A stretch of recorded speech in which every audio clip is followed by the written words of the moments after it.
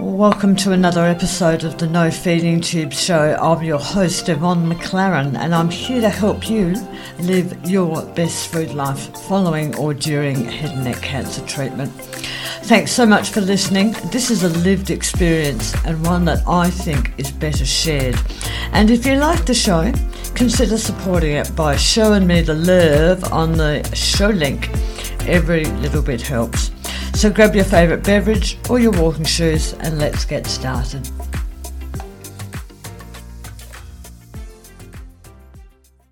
Welcome to episode 11 of the No Feeding Tube Show. I'm your host Yvonne McLaren, and today I'm going to be talking about choosing recipes, and this forms part of the meal planning series, if you like.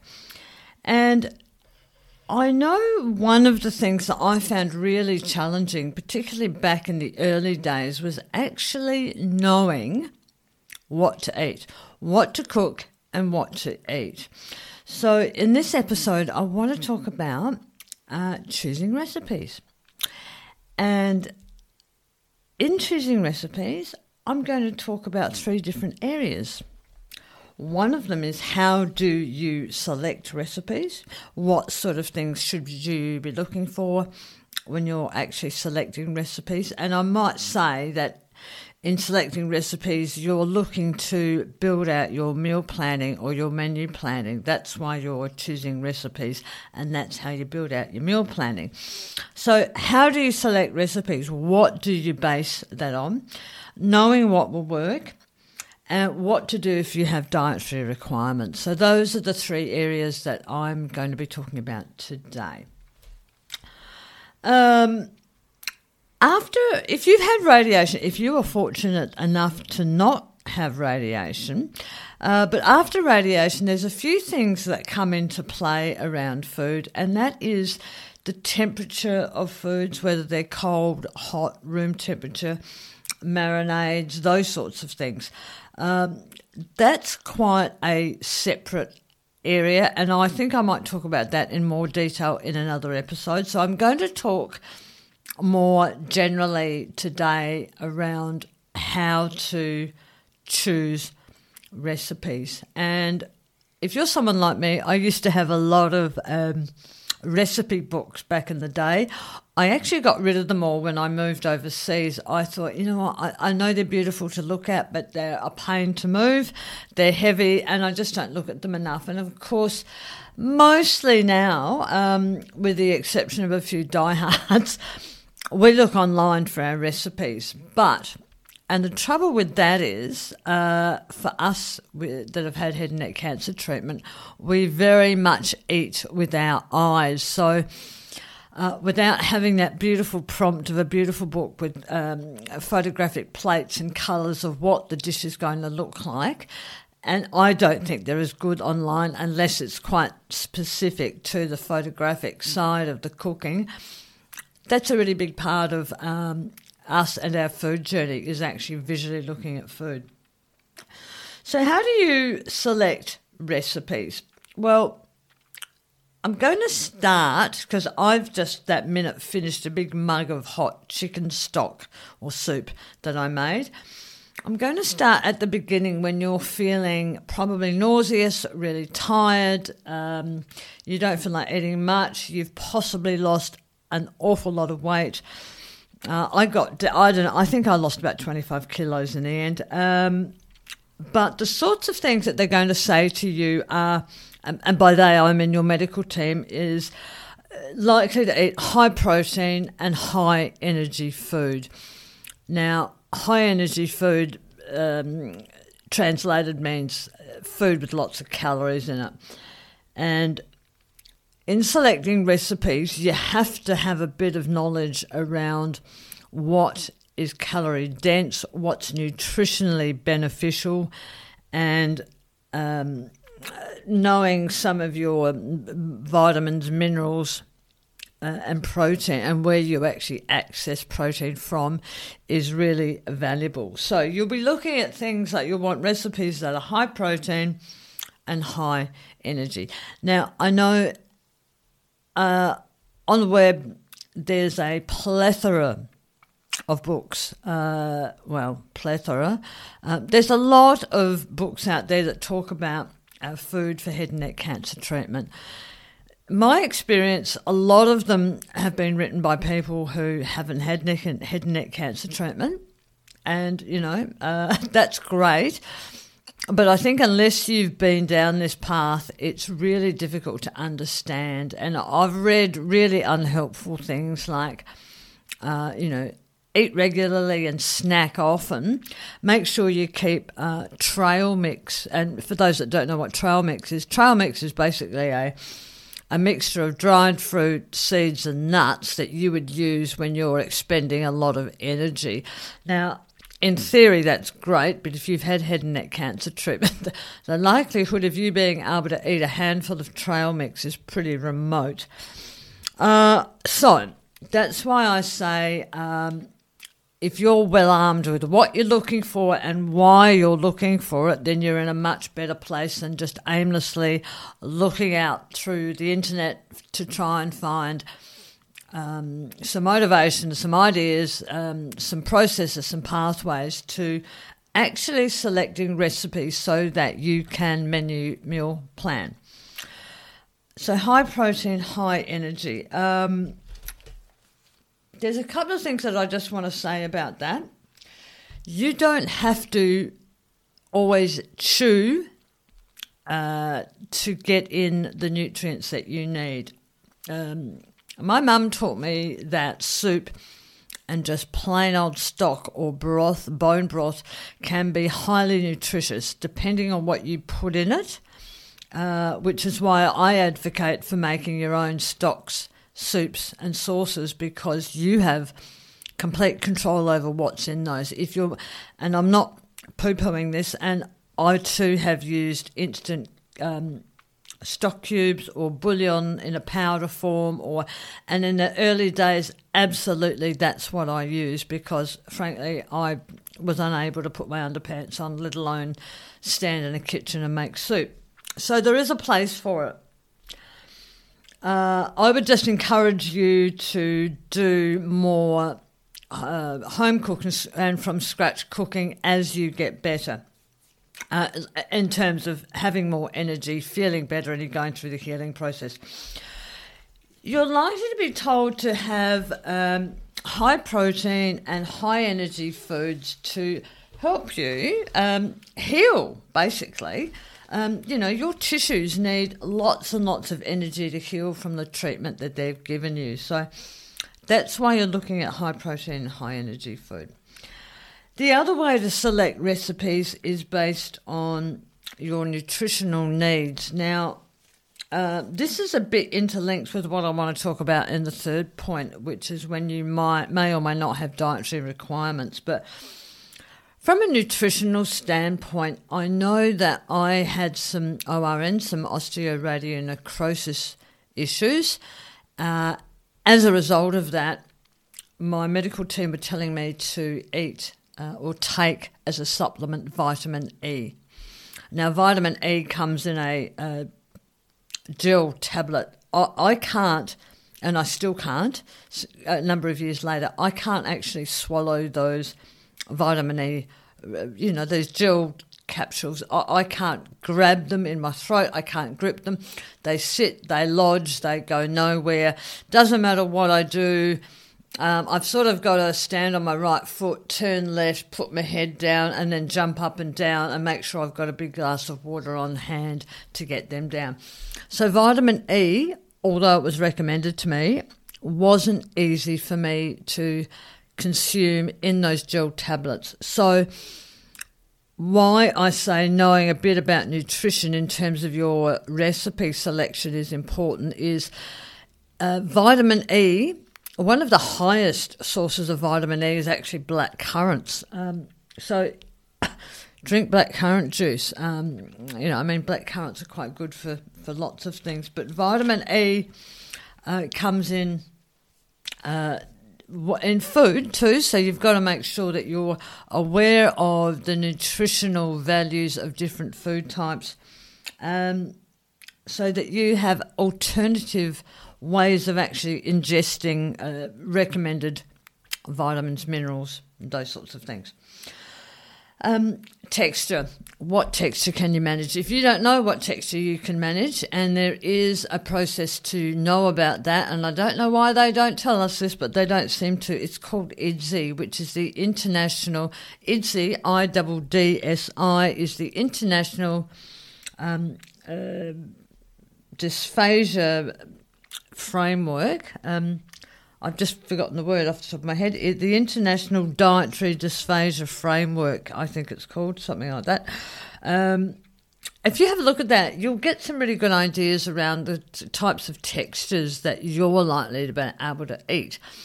And based on that, will dictate what sort of recipes you're going to be selecting. Now, it might be that you're in the puree corner, and we all love the puree corner. I didn't stay in the puree. In fact, I rarely visited the puree corner. I should have, because I was coughing and spluttering and choking through quite a few meals in the early days. Only when I was really, really struggling did I go to the puree corner. But for some of you, that's a way of life. That's where you need to be. So if it's a puree texture, then what sort of things are available to you to eat as opposed to just eating baby food consistently? You need to understand that the texture is always going to be consistent. Where you're going to get the point of difference is in the flavour profiles of that puree. I'll say that again. The flavour profiles of that puree. And how you create flavour profiles is being able to cook. And that's why I advocate for people to create their own stock, their own sauces and their own soups as soon as humanly possible, because it's in that process that you can add to those flavour profiles if you have to stay with a certain texture, aka purees. I've talked briefly about selection of recipes based on nutrition, so really important for you to understand how to pack punch into a small amount of food. I will link here a couple of resources that I've found that are quite useful, because you can spend a lot of time going down a lot of rabbit holes trying to find things. If you Google, and do this for me, this is a fun exercise. What can I cook for someone with throat cancer? If you Google that, it's really interesting what comes up. When I read it, I thought, well, geez, I wouldn't have been able to eat any of that stuff. So I think it's really important that you take control of this for yourself. So, number one, how do you select recipes based on high protein, high energy, the texture and the nutrition requirements that have been dictated or advised to you by your medical team, your speech pathologist, dietitian, those sorts of people. And remember, vitamin E seems to be one of those things that they always throw at us, and vitamin E is like the Swiss Army knife of the vitamins. It does so many things for us on so many levels. It's probably why it's recommended for us to continue to have vitamin E.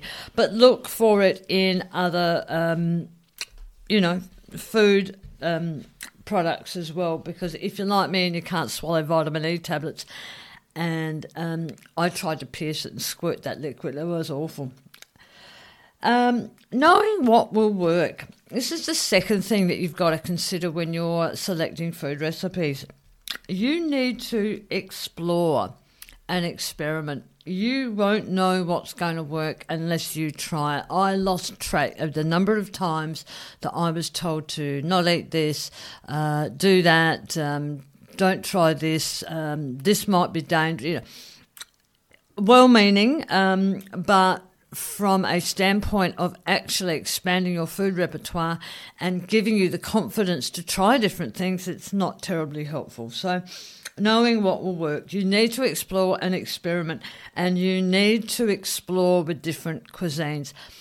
In Australia, we're lucky, we're a multicultural society, so we've got a lot more cuisines available to us. and probably as a society, we have been raised to try and be quite accepting of different foods. Greek, Italian, Asian, Japanese, Korean, Swiss. I've missed somebody out, I'm sorry, but that's what I mean. Look at different cuisines. There's a lovely lady who follows me on Instagram. She's Italian, and I know she's on puree. She's never going to get off puree, and I use her recipes. She makes the most beautiful seafood chowders and clam purees with fresh tomatoes, and there's ways around, manipulating food, and you need to know that. You need to understand how to do that. Manipulating food, manipulating textures. Someone asked me the other day, how do you make tomatoes less acidic? You remove the seeds, you remove the skin. Make sure you know what sort of variety of tomato can often help too, and make sure that it's seasonal. Something that's grown in the middle of winter as a tomato is not going to be as good as its seasonal availability, which is summer. Also, drink your nutrition. You don't have to always just chew food and have meals. As I said earlier, you can pack a lot of nutrients into broth and stock. You can cook it, you can drink it, and it's incredibly nourishing. The third thing is, what if I have dietary requirements, like I'm a celiac, I'm a diabetic, I'm gluten-free, or I'm vegetarian? You've got to learn those modifications to make sure that you can supply an appropriate menu planning process for you. And I know that those formulas do have some special dietary requirements, and it may have improved since I've researched that, but from what I could gather, pretty limited, and with the other things that are in them, you don't want to be on them for too long. Some closing ideas for you around choosing recipes. Hot broth. Steep it in herbs. Put rosemary in some beef stock and then pull it out before you eat it. Put orange zest or mint in it. Let it steep like a cup of tea, like a tea bag. Pull it out, pull those flavourings out, and then drink it.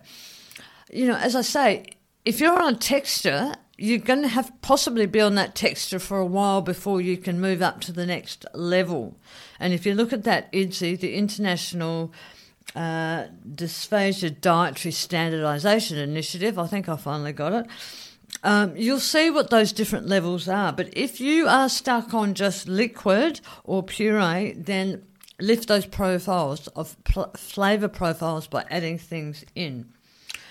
Really quickly, instead of using tomatoes, if you really can't manage the acidity, try tomatillos. They're not so recognised here in Australia, but in South America, that's why I say look at different cuisines, used extensively in those areas, and quite high in vitamin C, there's good colour, good fibre. So look at using different alternatives if you're having trouble with certain aspects of certain fruit, vegetables and meat. And as a closing comment on meat, I'll just let the ambulance fire truck go through. As a closing comment on meat, I can't eat beef terribly well. I'm slowly getting there. Chicken was almost impossible for me. It depended very much on how I cooked it, whether I stewed it, pressure cooked it, slow cooked it, but it was always adding moisture to that cooking method. And I've got some cooking principles as a resource. I'll remember to put the link down the bottom for you if you haven't already got it. And something else my mother taught me was to buy female pork. Pork is one protein source that I can manage pretty easily in all its formats. Pork stir-fry, pork schnitzel, pork mince. If you get female pork, it tastes better, the texture is better. Don't know why, probably hormonal. And where possible, try and get grass-fed meat. Okay, I'm going to wind that up today. I've tried a few different things. Apologies for the fire truck that went through. that's about choosing recipes, and that will form part of the meal planning process. So thank you for joining me. Thanks for hanging out here and listening to me today. I hope you got something out of that, and I look forward to sharing some more pearls of wisdom at the next episode. I'll see you soon. Thanks for listening. Bye.